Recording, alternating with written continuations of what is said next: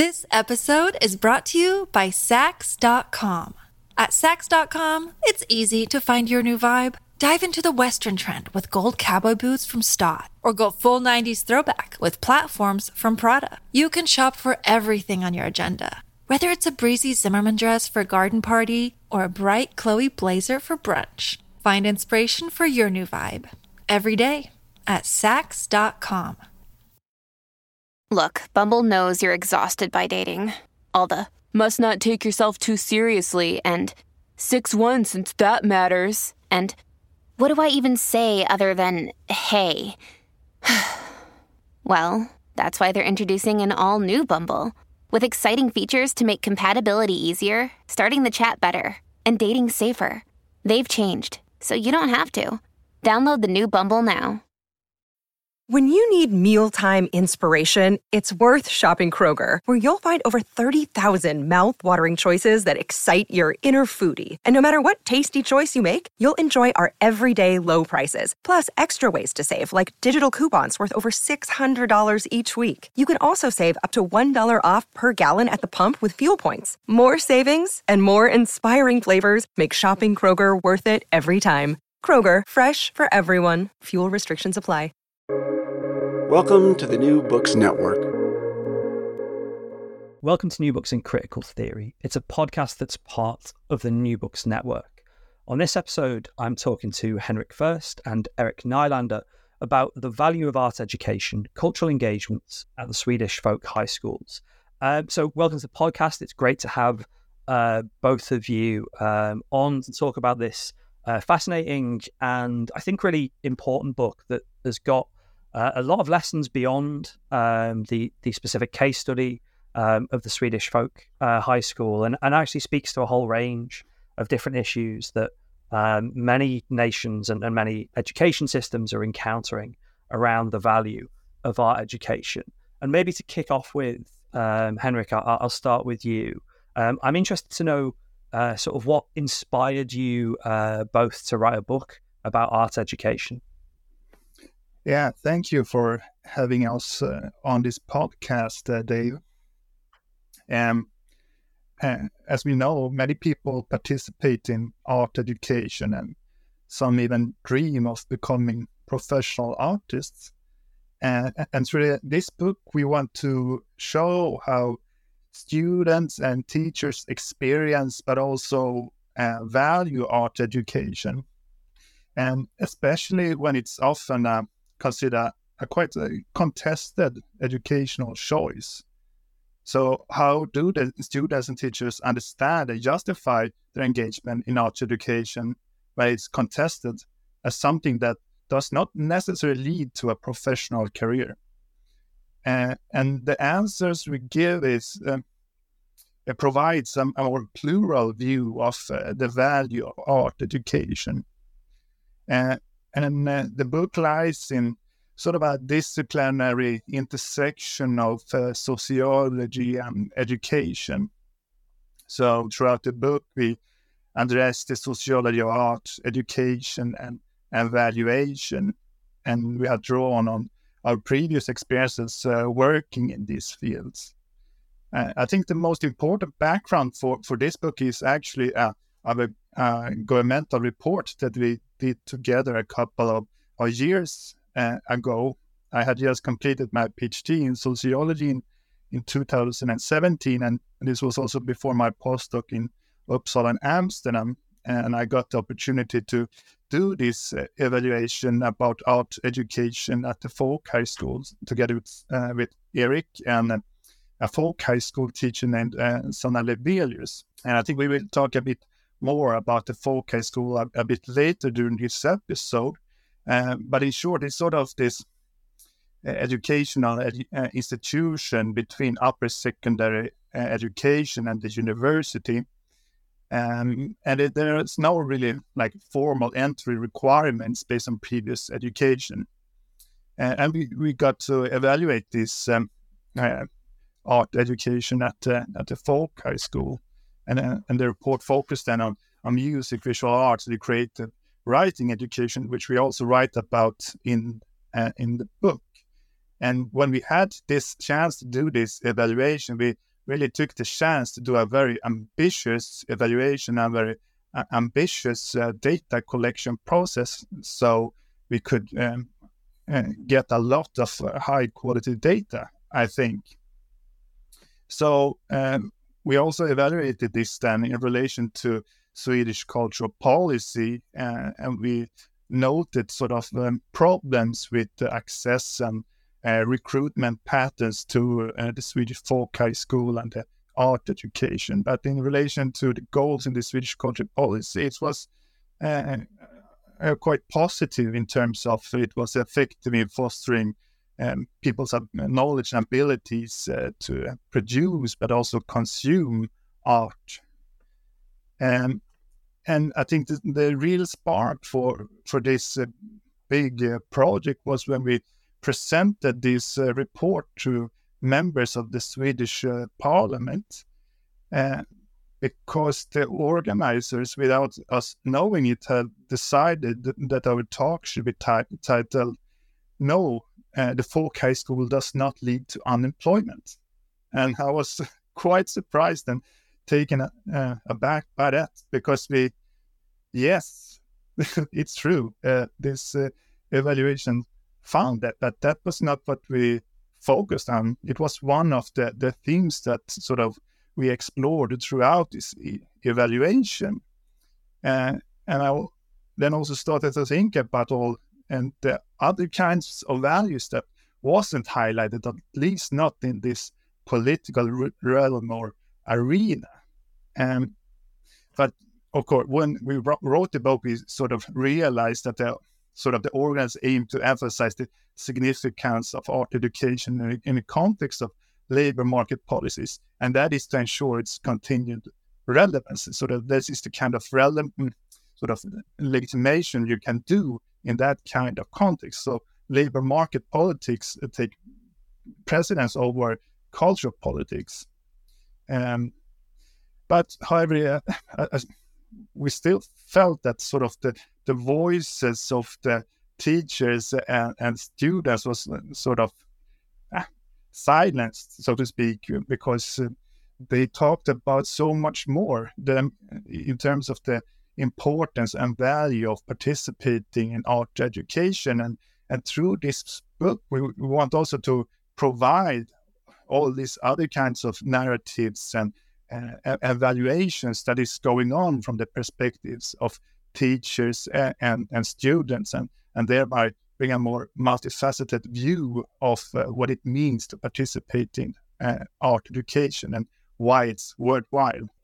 Yeah, I think you already mentioned the kind of richness of the data that you'd collected, and that really kind of shines through in the book, actually, and both in terms of those broad questions of almost kind of philosophical questions of what's the kind of the value of these institutions, but actually through to the kind of everyday lived experience of how individuals negotiate some of the contradictions, some of the tensions within these folk high schools. I guess if I turn to you, Erik, one of the things that might be useful for the listeners is to introduce the Swedish folk high school, because on the one hand, as you read the book, you can probably say, oh, they're kind of a bit like art schools, but they're not in the British and other European systems. They're kind of like graduate or university level art schools. At the same time, they've got a particular, I think, kind of national context which is important and kind of shapes their practices. So what actually are these Swedish folk high schools? Yeah, I guess the research of tertiary education tend to be centered on higher education and university degrees to a large extent. At least that seems to be the case in the UK. But in a Scandinavian context, folk high schools are one of these other large-scale educational institutions providing post-compulsory education for the adult population. I'm not sure what the suitable equivalent would be in the English-speaking world, or if there is one. In part, it kind of resembles North American community colleges, or it is also in part derived from the same philosophy of liberal arts education traditions in the US. I don't know, in the UK, you have further education, you have open university, which have some similarities to the basic function of the folk high schools or their ideas. But in Sweden, these schools began sometime in the mid-19th century, a time when higher education or continuing forms of education beyond 6 years was really reserved for a small fraction of the Swedish population. And Sweden wasn't very developed. Unlike the UK, it wasn't sort of industrializing. It was a farmers' society. And this was a school for the land-owning farmers and their sons from the start. But then over time, other social groups were making their way into these schools. They became very important conduits for social movements, such as the temperance movement, the free religious movement, and the labor movement eventually. And then from the 60s onwards, they started to specialize in this art education or artistic forms of education. And that process followed from the whole school system having expanded, the whole welfare state had developed. And then there was also a new political, cultural interest among the youth generations of the 60s. And then because the school is grade free and it's like, it has a very open-ended mandate to formulate their own local curricula. They were seen as more progressive, experimental, and interesting. I think something that suited the zeitgeist of the 1960s and 70s. And from there on, these art-oriented programs has really expanded, and they have taken in new art forms and kind of placed new types of cultural expression on the curriculum, you could say. That gives the sense of, I guess, a kind of, as you've mentioned, liberal arts, classic sort of almost kind of free kind of art school education. And I'm intrigued, I guess, by what the kind of lived reality is like. And maybe, Henrik, I'll come to you on this. What actually kind of goes on in these schools? One of the things that runs through the book is, I mean, there are many sort of paradoxes and tensions that you tease out. But on the one hand is a kind of sense of, I guess, kind of freedom, but also is this question of like, well, what will the curriculum be? What will we do in the classroom? How will kind of daily life work? So yeah, what sort of, what happens in these schools? Yeah, the students may either live on the premises or travel to school to some extent, and there are boarding schools, and I think also that the public image of the folk high school is that of a boarding school, but that is also situated at the countryside, and as Erik mentioned, there's a certain history to the Swedish folk high school in educating people on the countryside that didn't have access to higher education. Sort of this building has remained on the countryside, so it's a particular kind of environment that you associate with the Swedish folk high school. And in the book we sort of try out different kind of classical sociological concepts in order to try to understand the sort of living at the Swedish folk high school. I mean, in terms of being a boarding school, is quite similar to Irving Goffman's idea of a total institutions, because students are cut off from the rest of society. They take classes, eat and sleep at the premises, and so on. But in similarity to other sort of similar concepts from the 50s and 60s, it doesn't seem to really fit with sort of the experience of being at the folk high school, because this, for example, this idea of a total institution sort of refers to the sort of involuntary confinement of people, like in prisons and so on. But here's sort of more of a voluntary total institution. And here we draw on the work by Mikaela Sundberg that has sort of developed this concept, because people are there of their free will, and they experience that that is liberating to be sort of contained, and where the meals are planned, and what they are supposed to do is scheduled, and so on. And so there's sort of this liberation from the control by the environment, so they sort of can focus on their developing their creative capacities. And then also this is combined with people that is going to the folk high school. Not even all folk high school have boarding schools, so there's sort of a mix of different students and different kinds of experiences between those that live at the boarding school and those that live outside and come into the folk high school.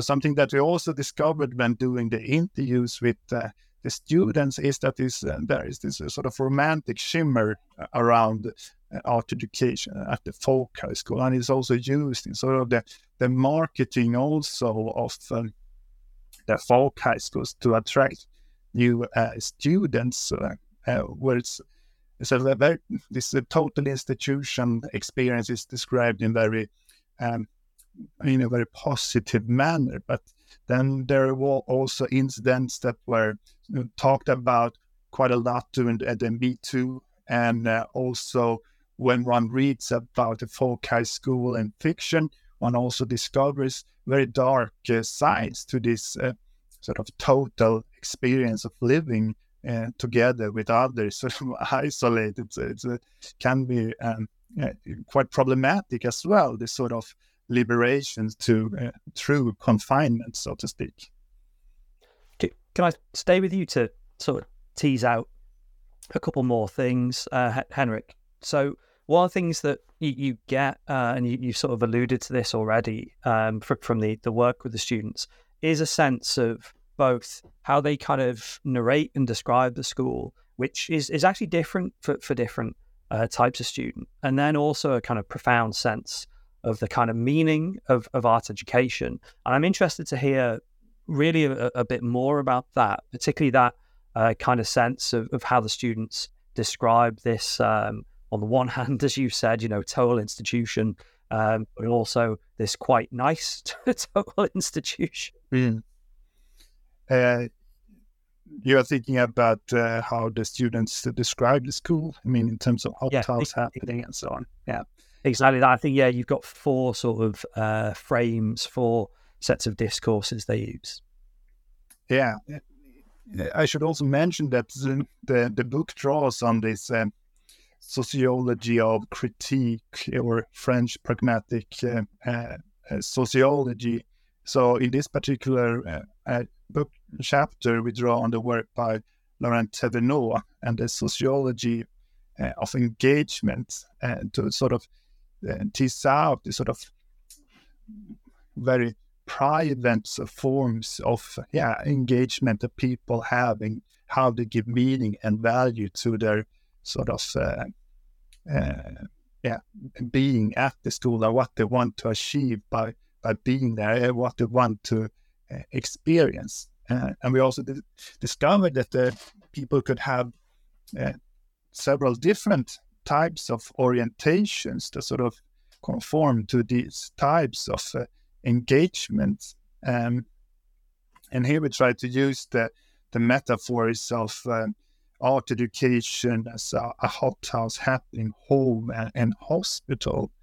And when we write about art education as a hothouse, and that is also what people generally think about from outside when thinking about art education, and that is that art education is sort of a means towards a goal of having an artistic career or taking the next step in an educational trajectory. And here the students learn the crafts and skills that they find necessary to take these next steps in their career. And here also is the orientations towards the future. But art education can also be a home. about familiarity and getting a sense of belonging by being at folk high school. And sometimes this is described as a particular kind of folk high school experience. Perhaps the students are moving away from where they grew up to be with other like-minded individuals. And here the sort of the present and the past matter, and what you do with others in the moment in the folk high school, to have this homely feeling while being at the folk high school. That is important for some of the participants. But our education can also be like a happening to explore something, and then sort of the spontaneous nature of participating, and where one does not know what will happen. And this is also part of this folk high school experience, and part of the sort of creative atmosphere of being at a folk high school, where you, to a great extent, can freely choose what to do and engage in due to this open curricula. And art education can, for example, be part of a gap year in this context. And art education can also then be sort of similar to a hospital. Some students participate in art education to recuperate. Some have had problems with their health, for example, being burnt out in their occupation. And the folk high school becomes a place to wind down, to get back to a sense of self. And here the students look back at where they have been to be able to look forward. And sort of tension and perhaps a paradox in all this is, to some extent, these sort of orientations can all also be traced back to this imperative of labor market integration, like the hospital making people ready to enter the labor force again, or taking a gap year so that one is able to continue studying for an occupation, for example. And so that is sort of an interesting twist to all this. This episode is brought to you by Sax.com.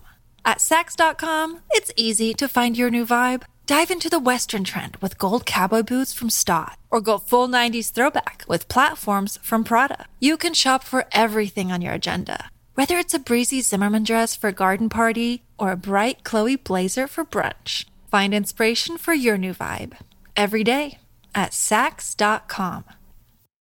Another day is here, and you're ready for it. What to wear? Check. Breakfast, lunch, and dinner? Check.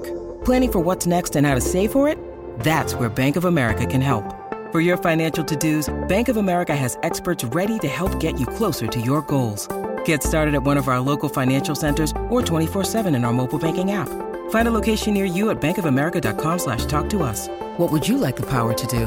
Mobile banking requires downloading the app and is only available for select devices. Message and data rates may apply. Bank of America NA, member FDIC. If that's the orientations towards the school, coming to you, Erik, I guess the big question is, well, who are these students? You know, who are the students who are going, both actually in terms of, whether they see it as a kind of house happening, home or hospital, but also in terms of their kind of roots in. And I wonder if you could sort of bring together a couple of the chapters that talk about who goes, the kind of patterns of attendance, and then crucially, how do they actually get in to the art school as well? Okay. Yeah, that's covering a few themes in the book.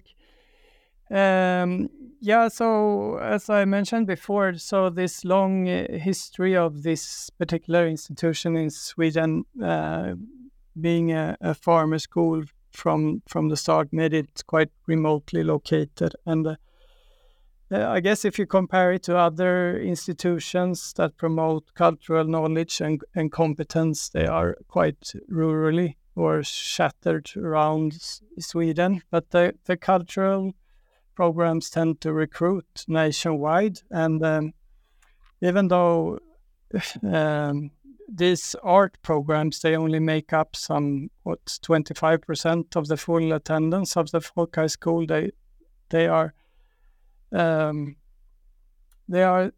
clearly different from the other programs in the folk high schools. As Henrik said, we could piggy ride quite a bit on the governmental authorities in gathering registry data, which in the case of Sweden is quite developed. And there you could track people based on, parents' occupation as well as where they're coming from. And there you can see that this, as is usually the case with art education, the cultural program has a more nativist recruitment profile. They're really struggling to attract students from non-Scandinavian and non-European origin. And in terms of parents' educational level, it is socially skewed towards the middle classes and the upper middle classes. It's also clearly dominated by women, and the higher up the age bracket you move, the rarer it is to find men partaking in art classes or music and creative writing. But this is obviously very schematic, and I think the starting point, what Henrik was talking about, was, Henrik and me had been doing studies on elite programs in the folk high schools before this, and then I think we were kind of surprised doing the commissioned report just how broad and how different and how plural the engagement were in the various programs, and that not everyone wanted to become Pablo Picasso or get the Nobel Prize for the best creative writing. It's very schematic, but it's the usual suspects, right? The classical take on the social underpinnings of attainment is showing that there is privileges, there is like social structures of exclusion. And is that reflected in, I guess, kind of roots in, and we might actually bring in the story of the teachers here, because obviously admissions and kind of, the teachers in general have to make judgments, I guess, about artistic value or artistic worth, as well as that, as you've said, usual suspects of, who thinks it's a good idea to go and study an art subject rather than going into the labour market to earn money working in, routine or manual occupation or a highly skilled technical occupation, something like that. So what kind of judgments allow people in? What kind of things are the teachers sort of thinking about when they think about artistic value? So I guess that question was for me, was it? That's for Erik, yeah.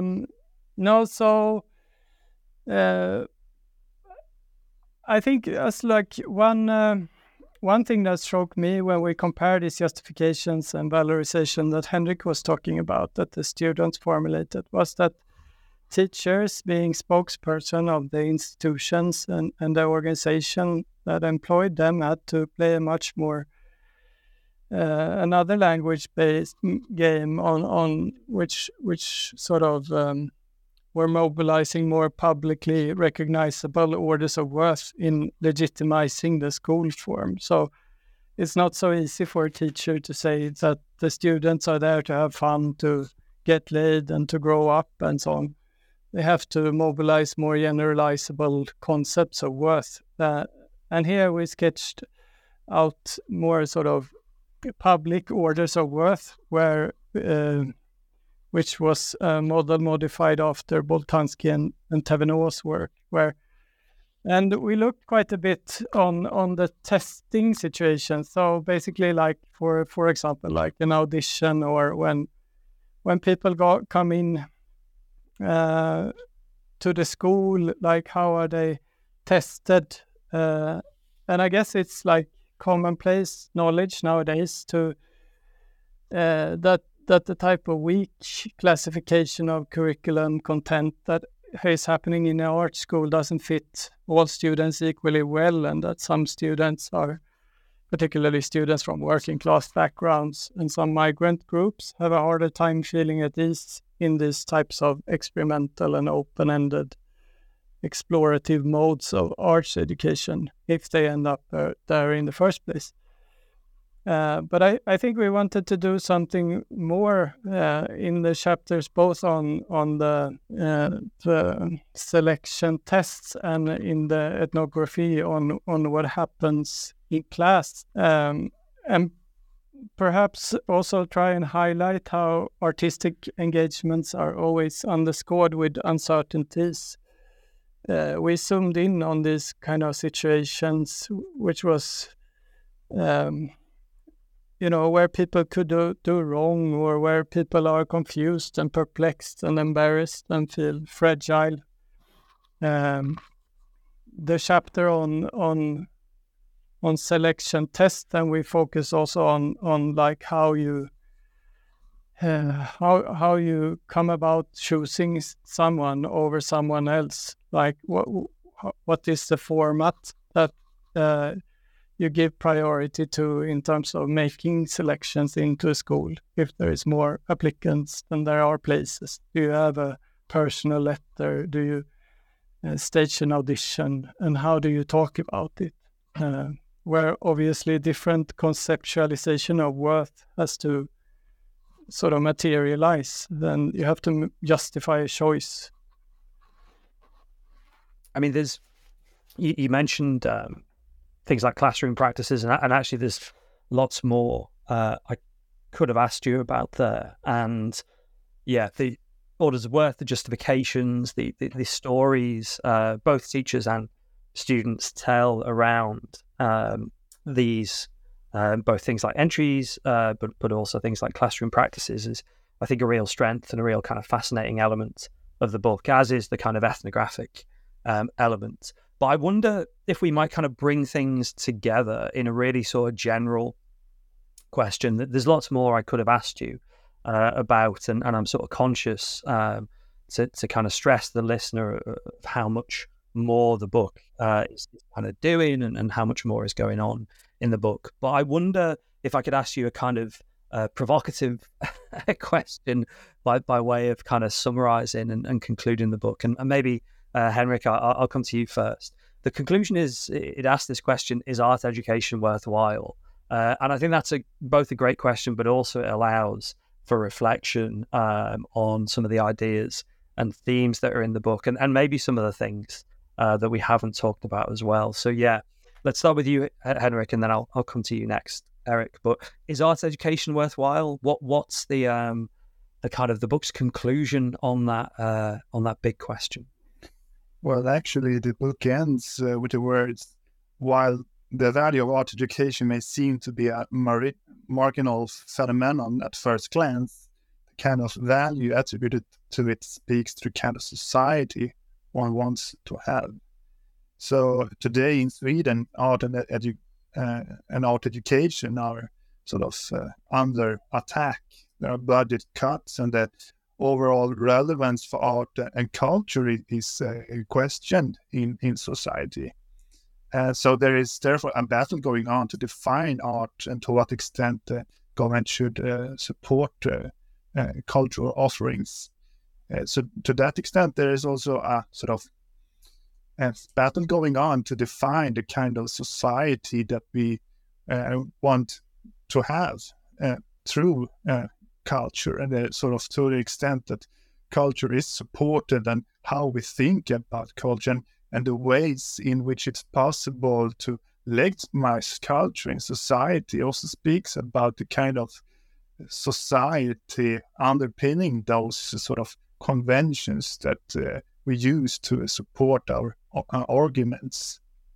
But returning to the voices from our books, the students and the teachers, we can see that art education is also many things. So when one discusses this on sort of this political arena, of course there is this very sort of reductionist understanding of art education, and you cannot really get this full sense of what it means to participate in art education, and sort of the values that is attributed to art education, and sort of negotiated and used throughout the art education. And I believe that through the book we were able to also show this kind of evaluation practices going on.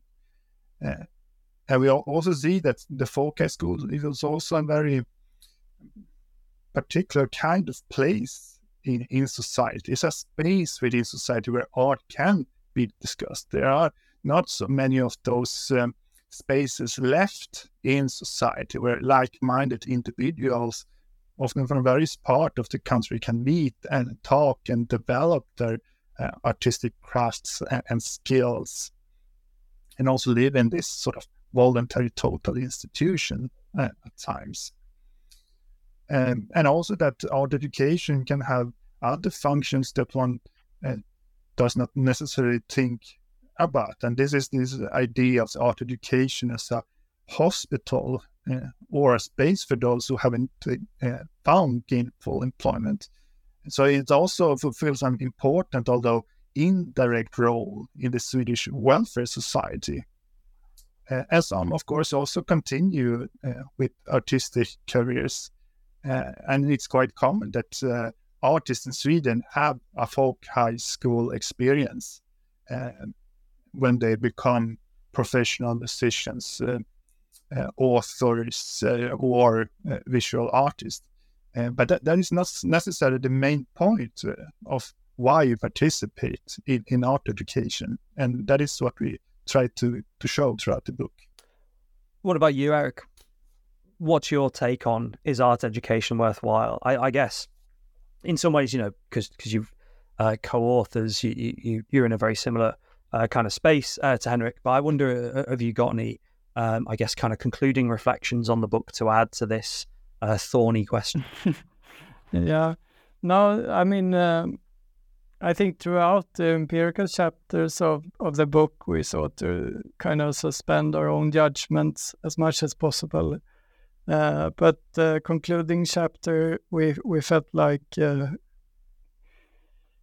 wanted to challenge the existing educational policies a bit. I mean, Henrik mentioned this very triggering event for us where we were supposed to talk under the heading "No folk high schools does not lead to unemployment." I think for us it meant, how could we have come to the point where this is the, headline that you speak under when you talk about art education? How can the kind of learning to earning paradigm have become so dominant, and what can we do to kind of challenge this? Because it felt like that the